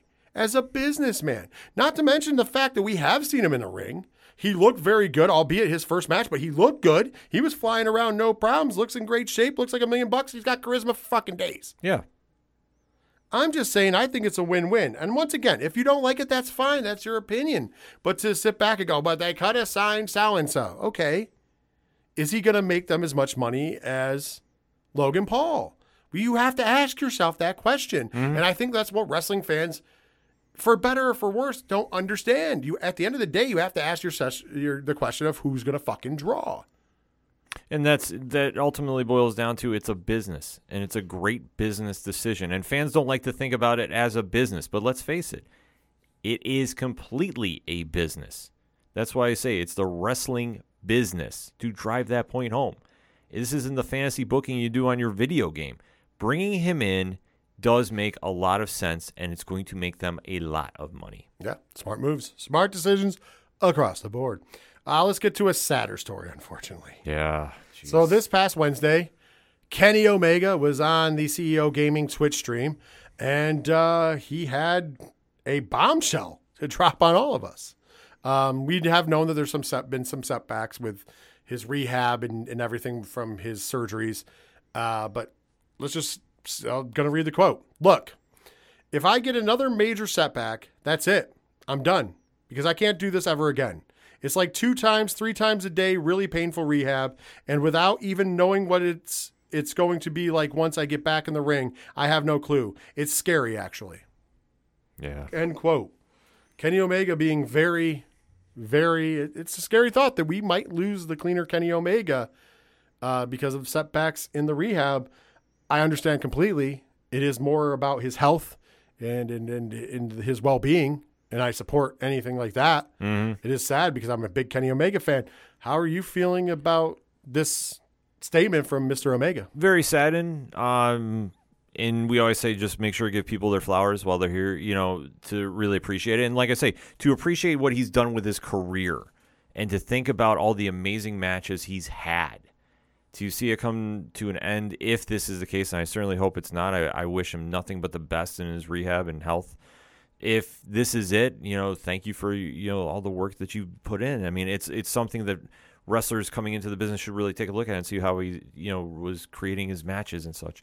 And I'm just, it's also very very somber to think that this could be it. And I think that he's realizing what is going on here, and he's taking a very realistic approach to things. So I know that fans are very excited at the possibility that he'll be back sooner than later, but if he's not feeling 100%, I'd rather not see him come back. I want to see the best bout machine come back if that's what he's going to do. And if he doesn't feel that's going to be the case, I support him in what he's going to be doing next. Absolutely. He would go on in that interview to say, well, it wasn't really an interview, it was a Twitch stream, but my timetable before all of this started, I wanted to be back for Forbidden Door. Being back for this show was incredibly important to me, and I really wanted to mix it up with somebody from New Japan, and it sucks that I couldn't do it. It's to the point where I want to be on this show, even if it's just to do commentary. I just want involvement, but I'm not there yet. I don't want to take a spot from anybody. I don't want to put a spotlight on myself when it's not going to lead to anything. I'm definitely cool to sit and cheer on the sidelines for everyone to go out there and kill it and have a great show in terms of timeline. I put myself back on the road to help out with some of the Owen Hart Cup matches, and I felt it was too soon. It was too difficult for me to miss 3 or 4 days of rehab and to have to put myself in a position where I was flying again and being hands-on with talent. When I'm trying to agent something or show something, when I'm moving from point A to point B backstage, I'm moving quicker than I thought that I would and doing more than I thought, and I'm not eating or resting properly. I felt it really started to set me back. I'm not saying I would have been ready for Forbidden Door had I not done it, but when I started to recognize that it was a detriment to my recovery, I kept myself home, and I'm focusing more on what I can do remotely, and I'm doing everything I can for the game to make sure we can make a release. Man, it's tough to think that somebody who is so synonymous and so great with wrestling, period, and All Elite Wrestling, it could be over for. And I mean, this could be, I want to get your take on this. Like, it sounds like no matter what, he wants to be a part of the show. Yes. So whether that's, if he can get to a point where if he can't wrestle anymore, he would like to just be able to get to a point where he can be on the road and agent matches and be hands-on and help people as much as he can. My question to you is, what does this mean for All Elite Wrestling? Losing one of your biggest stars, or but gaining maybe somebody in the back, like from the business aspect. We just talked about the business for WWE. What is the business repercussions, in your opinion, that All Elite Wrestling could experience from the possible, non-return of Kenny Omega? It would hurt tremendously. That they would be able to recover, but this would still hurt very, very badly. You think about Kenny Omega being one of the first founding fathers of AEW. And obviously you see when Cody has left the company, what kind of effect that's had. Kenny being gone definitely does hurt. I think that if he was going to come back in a non-wrestling role and he was going to be on camera, why not make him the commissioner? Put him in that kind of situation, that he could still be a presence on screen and definitely do some things, connecting with some wrestlers and really kind of push them. And this is also something for Tony Khan and company to really start thinking, who are your future stars? That if you're going to be you've lost Cody. If you lose Kenny, you've had CM Punk injured. You have Bryan Danielson injured. Who's going to be the next person up to really be the face that runs the place, so to speak? I agree. That's the question. Yeah, this is definitely a detriment. They're not going to go out of business for this. No, absolutely not. They'll still be working. Yeah, there's still plenty of talent over there. It will suck though, because he is the heart and soul, if you will, of All Elite Wrestling, in my opinion. And I think that he's a big portion of the show that would be missing. So I hope that that's not the case. I really do hope that he can get better. But, even if he can help in the back, maybe things get tighter. But once again, that's all going to depend on what Tony Khan would allow Kenny Omega to do, or how much power, if you will, for lack of a better term, he would be willing to give Kenny Omega. If I'm Tony Khan, who does some questionable shit, we judge him on that. Somebody like I've always said that maybe he should give over the booking reins to William Regal. Yes. But maybe on top of that, you could go, okay, Kenny's back. Maybe Kenny leads the agents and helps the wrestlers one-on-one. If there's somebody who needs help, he helps that wrestler. And I think he did that as a wrestler. Yeah. So doing that in the backstage, so you would never lose the influence of Kenny Omega, but you would have to use him for his strong suits. And if you don't do that, I think that's a missed opportunity. But who's to say? I don't know. Yeah, we don't have any insight of what goes on behind the closed doors there. But if this is the case, then this is something AEW will keep moving forward, but it just depends on who is going to be the person to really step up and fill that void. And I think that with the talent that's around Tony, having a person like Kenny Omega help with the booking, help with working the matches, having that kind of knowledge involved is a plus. Utilize it and take it to the fullest advantage. I think anything less would just be a serious setback. Well, once again, I think we're both on the same page that we are hoping and praying that the cleaner Kenny Omega can get through and have no more setbacks and return to the ring and do what we all love to see him do. But it's a rough time, folks. It's a rough time. I do want to talk about one last thing before we go. Okay. I think we'd be remiss for our fans at home if we didn't talk about Blood and Guts. You mean War Games? Well, we could. Of War Games! War Games! War Games! Yeah, we could talk about Blood and Guts / War Games. War Games! What's your feelings about this year's AEW Blood and Guts? Just the match itself. I don't want to talk about the whole show. I just want to talk. I mean, let's be honest. I'm glad that they gave the second hour to the show or to Yeah. the match. That was cool. So I would first want to start by that. I mean, what happened on the earlier parts of the show? We're fine. I'm not shitting on anything in particular. No. But the match in general, I thought it was better than the one with MJF throwing Chris Jericho off. the Last top. year's. Yeah, I thought it was a lot better. The Sammy Guevara bump was wild, I got to admit. But, I mean, if anybody was going to take something crazy there, that would be Sammy. By the way, kudos to the production team at AEW. Now, mind you, the people in attendance could see that giant area, Yeah. but the people at home, they did a good job of never showing that. So when he gets thrown off, in my mind, I'm like, I don't remember them setting up a table or anything. Where the hell is he going? And there's no ramp to the ring like the one from last year. So I'm like, where the fuck is he going? And then he goes through that, and I'm like, oh, that's a good place for it. But I also like the fact, I don't know if it was done intentionally or just because they forgot to clear them, but the water bottles that were opened on the table that shot in the air and went was everywhere. perfect. I thought that was great. So if it was intentional, that's awesome. If it was by accident, that's a great accident. Yeah, no, it definitely does. Santana getting hurt, that was a downside. Ooh. Oh, and definitely hoping he has a speedy, healthy recovery. And I also thought that it was interesting to see them allow the broken glass, the skewers, the barbed wire. They definitely went back into that deathmatch match. Yeah, they went back to deathmatch mode, which, I mean, remember when Nick Gage was on there wrestling Chris Jericho, there was a lot of feedback about that, and it was not exactly going over. And if the Warner Brothers Discovery team is not exactly happy with that kind of stuff, it was interesting to see them bring it back. I want to say this. I don't even care about the Warner Discovery people. I more care about the AEW fans who always like to shit on shitty, trashy deathmatch wrestling. Mm-hmm. What do you have to say when your company has it? Because that's what they did. The skewers, the glass, all of that is deathmatch wrestling. Yep.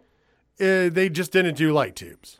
Yeah. So basically what you saw there is what I'm actually asking for the deathmatch community to actually do to light it down so that we get rid of light tubes, in my opinion. No, I'm fully with you on that. So I'm very curious to see, because I didn't see a lot of AEW fans complaining this No, time around. they thought it was a great match. Yeah. I'm going to say, I also enjoyed the match. The match was fun. The only things I didn't, well, obviously, speedy recovery to Santana. That's without being said. Yeah. I thought the spot with Sammy Guevara was perfect, like absolutely perfect. I guess if you were there live, seeing that gigantic table thing, Yeah. would have been a dead giveaway. But fuck that, I was at home, so I didn't have to worry about that. Yeah, So I got the exactly. cool surprise of like, where the fuck is he going to go through? So the only detraction I have is I feel like once again they had an issue with timing. They had too much time at the end, and it caused this really weird, like you thought something else was going to happen moment, but it was just because they were trying to fill time. See, I thought the same thing, but after rewatching it, I'm wondering if Eddie Kingston hurt something in his back. Well, he did say his back hurt. Right. You could visibly see him say that out loud on the top of the cage. Because I'm wondering if something was supposed to happen with him and Cesaro up there. Like somebody else was supposed to take a bad bump or something in that variation. That when Cesaro kind of went to him, like you saw Eddie verbally say, like, my back's hurt. Like, and I think that maybe, and this is just my opinion, if that was the case, then I think that maybe kind of threw a curveball into the match. And this is when, Maybe, but at the same time, do you think you would have a backup? yeah, I mean, yes and no. I mean, I think unless they just didn't think of anything like on the fly for that. That's the only thing I was guessing at. But, you know, like I say, I do agree with you. I think it's just more of a production thing, but I think they should have had maybe somebody come out from the rampway, at least kind of do a little distraction from there. Something. Because everybody hanging out on the top of the cage was kind of like, meh. Well, then we found out Moxley and Bryce Remsburg are scared of heights, and they're both up there. Yeah. Yeah, that was interesting. I thought that was a fun little subject. I mean, overall, I got to say, I was a fan of the match. Like I said, the minor detraction was at the end, but I feel, I mean, you could be right, but also it could be just be a simple, the fucking thing ended before, you know, because it was just a couple minutes, but a couple minutes feels like eternity, Oh, yeah, absolutely. especially in those cases. But it was just kind of weird, everybody up there celebrating. But, you know, once again, I thought the match was good. I thought it was way better than the one the year before. And maybe I'm looking for it. Actually, I also like the cage better. The cage looked better. They addressed some problems. Remember last year's cage where there was like the gap in between the two cages that you could just wander out of, and now they have the column there, so that was cool. I like how there was a full lid on this cage. Yes. Because I remember last year there was a little bit of a hole, if you will. It was looking a little shaky. It wasn't as big, but it was weird. And this one I thought looked that's great English. I thought this one looked a lot more sturdier. Yes. And I was very happy with it. And like I said, I thought that the match was paced well as far as the actual match goes. I liked the order of people coming in, with the exception of the hiccup with the Santana injury. I thought that they did some big money, good stuff. And I do like the finish because I like the fact that Eddie Kingston gets to kind of do the conspiracy dog thing. You know, like I won the match, but no, Cesaro won the match. Like once again, I get fucked. Yeah. And I think that that's where they're going. Are they borrowing a little bit from Sami Zayn? Not quite, because I don't think they're going into conspiracy. Because I've heard that little, they're borrowing the conspiracy theory from Sami Zayn. I'm like, no. Because he's not saying there's a conspiracy. He's just saying that people don't like him. So therefore, he's not getting the opportunities that the stars get. The only thing I was guessing at, and this is what I'm hoping. I'm hoping that the BCC and Jericho Appreciation Society are done. That this is now going to be a start of a new direction. And I'm honestly hoping that we do see maybe a BCC versus a Team Kingston feud. That the rift now becomes, Claudio's now with them. You know, Moxley, I thought we were friends. You see what he's doing. He's kind of trying to cause some trouble between us. Spin the conspiracy like that. And then maybe set up another 6-man tag. Well, we'll probably find out this week because I know that Eddie Kingston threw out the challenge to Chris Jericho for Dynamite this week. Yeah. Because he didn't get enough of a piece of him during Blood and Guts, which is true. So he said, now you can't run for me. Since we got the win, I want you. So I'm assuming, since they listen to fans, that we're going to get Kingston versus Jericho this week on Dynamite. Could be wrong. Also, we got to rate Chris Jericho out somehow because remember, he's going on tour with Fozzy. Yeah. So this would be a perfect way to do it. I just, it's just kind of puzzling what's going to happen. And I'm fearing that this isn't the end of the feud. Like, this is supposed to be a blow-off match with Blood and Guts. If this is just kind of the segue point to get to another match. I don't think we're going to do BCC versus JAS anymore. I hope not. I think we're going to I think we got closure to that. Mm-hmm. In my honest opinion, I think that we'll get closure to the Kingston Jericho stuff. I think it was done intentionally. However, they could also use that as a storyline. Maybe Claudio cost Kingston the match against Jericho. Who knows? Yeah, I can see. I think I'm going to carry that on. I do think it's a little weird that pretty much, and Eddie Kingston kind of confirmed this as much because he said, "I'm not going to explain everything between me and Claudio. Here's this video from a YouTuber," and basically the video was of his feud with Claudio from Chikara, circa 2009 to 2011. Yeah. So we're drawing inspiration from this feud in AEW from Chikara, which sounds really fucking weird if you know anything about Chikara. Yeah, I was gonna say this. Hearing Chikara's name come around, I was like, Yeah, but at the same time, there were some great matches down there, especially between absolutely. Claudio and Eddie Kingston. Yeah. A little cartoony for other things, but that's just how it works out. Yeah, it is what it is down there. If you remember, if anybody doesn't know Chikara was basically their gimmick was they were built on a comic book. Yep. So they had a lot of wrestlers who were luchadors because it was kind of American lucha. Yep. And they had regular, Eddie Kingston was there. He wasn't in a gimmick. And Claudio Castagnoli was there as Claudio Castagnoli.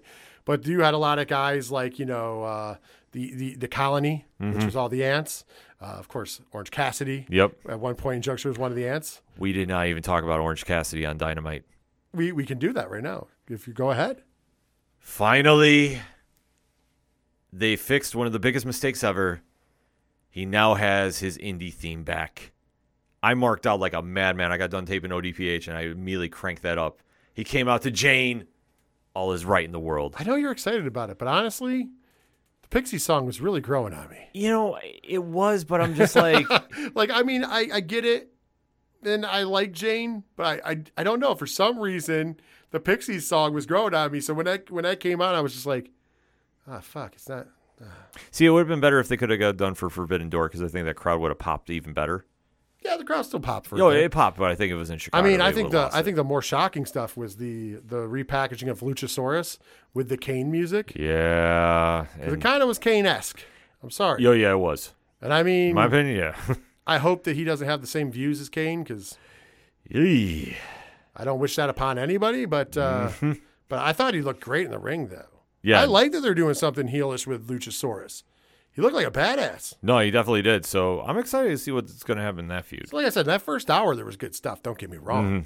I just was more focused on the actual blood and guts match because that was the bread and butter. That was the creme de la creme. Oh, yeah. But still, I had to mention that. I mean, I got to say the whole TBS title stuff was a little overbooked. Yeah. And mind you, I'm a big Jade Cargill fan, Love as Jade. we all know. Love Jade. And I like everybody involved. I like Chris Statlander. Mm-hmm. I like Athena. I'm not sure who this newer girl was, but she did good in the match. Yeah. And, you know, whatever's going on with the baddie section, I don't know. Mm-hmm. Although this is a perfect opportunity on the last day, the last Dynamite of Pride Month, to have Sunny Kiss be a part of the fucking baddies. Whatever. Yeah. Fully agree with you. Save on that for a different time. But you don't understand. We're looking into new young talent that people might know. What about the talent you had signed? Agreed. Fully agree with you on that, man. But I think Dynamite this week was a hit overall. No, I'm going to say the worst segment was the TBS title match. Outside of that, I thought we got some really good shit. Yeah. I really did. I enjoyed the blood and guts match. I enjoyed I mean, I know it was a fucking squash, but that's what I want to see from my Luchasaurus. Yeah, I agree with you, too. That's what I want to see. That was cool. Yeah. And yeah, I enjoyed Orange Cassidy's match along with the Jane entrance. Although, Yeah. like I said, the other one was growing on me for some reason. Yeah, I mean, it was. I mean, I didn't mean to get sidetracked with Chikara there, but I was like, I just... No. The minute Well, I mean, you Orange brought that Cassidy, up, I'm Chikara, like, I don't need to go. If people want to go down the rabbit hole of Chikara, then so be it. yeah. My only piece of that I would say is fuck Mike Quackenbush. Mm-hmm. Reasons. But anyways, no, I thought Dynamite was phenomenal this week. Hopefully they can keep it up. It's coming from Rochester, New York this week. Yes. About 3 hours north of us. So we're not going. No. No, because, well, I can't get up there and come back and work and fucking, because I have work the next day. So do I. That was the whole reason why. Because, man, those shows run late. Yep. Like, we'd be leaving there at midnight, not getting home until 3 or 4. Because I have to make a couple stops because there's no way I'm driving straight through, because that's a horrible drive, by the way. Yeah, it is. Horrible drive. For those of you who live in the 607, you know getting to Rochester sucks. Mm-hmm. But, yeah, so that's the reason why. But I'll be watching it. Yeah, we'll be watching it. I heard our friend Sean Carr might even be on Dark Elevation. Rumor has it. Maybe, possibly. Just put the positive energy out there. Hopefully he is. Yes. Hopefully. I wish our friend Superbee would be on it, too. I'd say I'd like to see Shout outs. some of our local 607 talent make an appearance on Go those make shows. some run-ins in Rochester, baby. Yep. That's what I'm talking about. Let's do it. Yeah. Anyways, I digress. Let's get off of being homers for a minute. Yeah. Overall, like I said, Dynamite was good. So, with that being said, that is going to bring us to the end of this week's episode of 607 TWS. But before we go, Ken M, once again, tell these fine folks how to find you and the ODPH podcast. Very simple. Swing on over to odphpodcast.com. Join the conversation on our social media accounts. New blogs are on the Parlay Points section, and you definitely want to check out the Blogs Count Anywhere companion piece to this podcast you're listening to right now. Friends of the show can be found the classified section, such as 8122 Productions and Dragon Master Games, too. Got to plug those guys as well. The directory where if we're not on your favorite podcast provider, let us know and we try getting it on there for you. We have a lot of links up there, so it's easy to follow, subscribe, and interact with the ODPH. Keep it simple. 8122productions.com for all the information. Public Store links there. Twitch channel link is there. Patreon.com/8122productions link is there. $1 a month help support the show. What else we got? We got friends of the show. Like the ODPHpodcast.com. Hey. Like sci-fi-horrorfest.com. Check that out. August 26th and 27th coming right around the corner. We also have the musical section, which we mentioned earlier. Plus, on top of that, the local sponsors, including Rex Tarad's Auto Detailing and Dragon Master Games. www.dragonmastergames.com. You don't have to do the W's, but I just think it's funny. I didn't go in the old HTTP thing that Diesel does. That's all Diesel. We were trying to convince him that you don't need to do that anymore. But then again, he's upset the Internet Explorer went away too. So that is how old he is. With that being said, though, all that and more, 8122productions.com. Of course, hit us up on any social media, 3 Fat Nerds Pod. Throw an at in front of it if you must. Speaking of bands, before we go into the actual close of the show, at the end of the show, we always play our good friend Second Suitor, and their song is called One Winged Angel. That's what we play every week. The ode to the cleaner Kenny Omega and New Japan Pro Wrestling. Perfect way to end the show each and every week. But we got some interesting information about an event that we knew was coming up, but now is more official. We have Suitor Slam 2. Ken M., tell us more about Suitor Slam 2. So Suitor Slam 2 is going to be taking place live at the X in Johnson City, New York, if you are living in the 607, and it will be taking place on Friday, August 12th. And tickets are only $8. So you can get them right now on secondsuitormerchtable.myshopify.com. I will put the link in odphpodcast.com as soon as we're done recording this episode. But the big news is, not only do you get some live Second Suitor going on, there is a wrestling match going on. And this is now stemming from last year's Second Suitor Slam, that now Tyler Reed, friend of 607 Podcast, And the lead singer. of Second Suitor, will be to quote the press release, will be making his professional wrestling debut as he teams with his cousin, the hybrid Sean Carr, to take on the villainous team of Garrett Holiday and Axel Lennox. So for more information on that, Second Suitor on Facebook, definitely keep your eyes out for that. And if you're living locally, you want to go see some good music and a wrestling match because, Tyler can go in the ring. This will be a fun night to get down. There you go. Just make sure you support our good friend Second Suitor. With that being said, before we play the music and get out of here, I would like to once again reiterate for all of our fans and friends in the United States, have a very safe and lovely 4th of July because this is coming out that day. Also, for our friends internationally, I hope you guys have an awesome week as well. We will be back on twitch.tv/607podcast next week at our normal time, 8 p.m. Eastern Standard Time on Monday. Back on live. Join the chat. Don't worry. Just 1 week hiatus.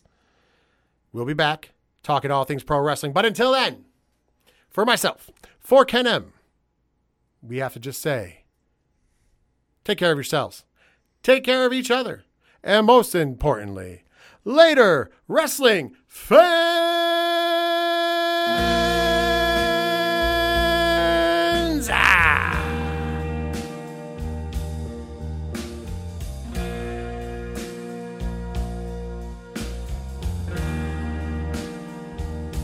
If you take my hand, we could order Chinese food, get high, and then watch New Japan. Rainmaker, my heart so damn hard I can no longer stand in this room. I'm starting to swoon. The walls made of neon, but I can't stop looking at you.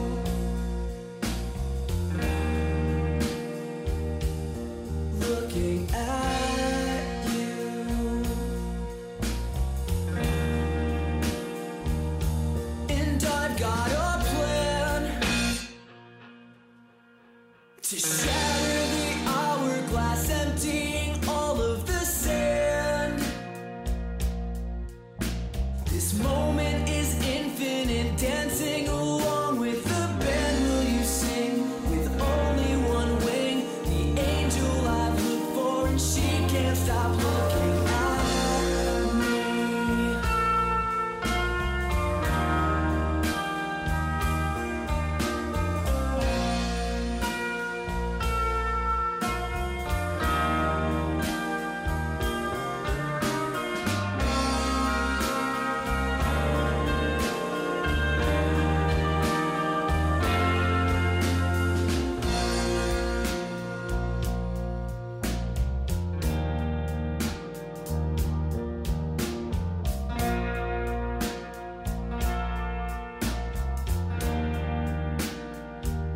So reach for my hand.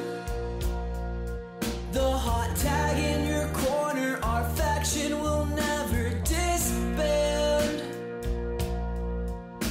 The ace of my eye look alive, so surprised that she's walking towards me. A smile I see, connect from the top ropes. 1, 2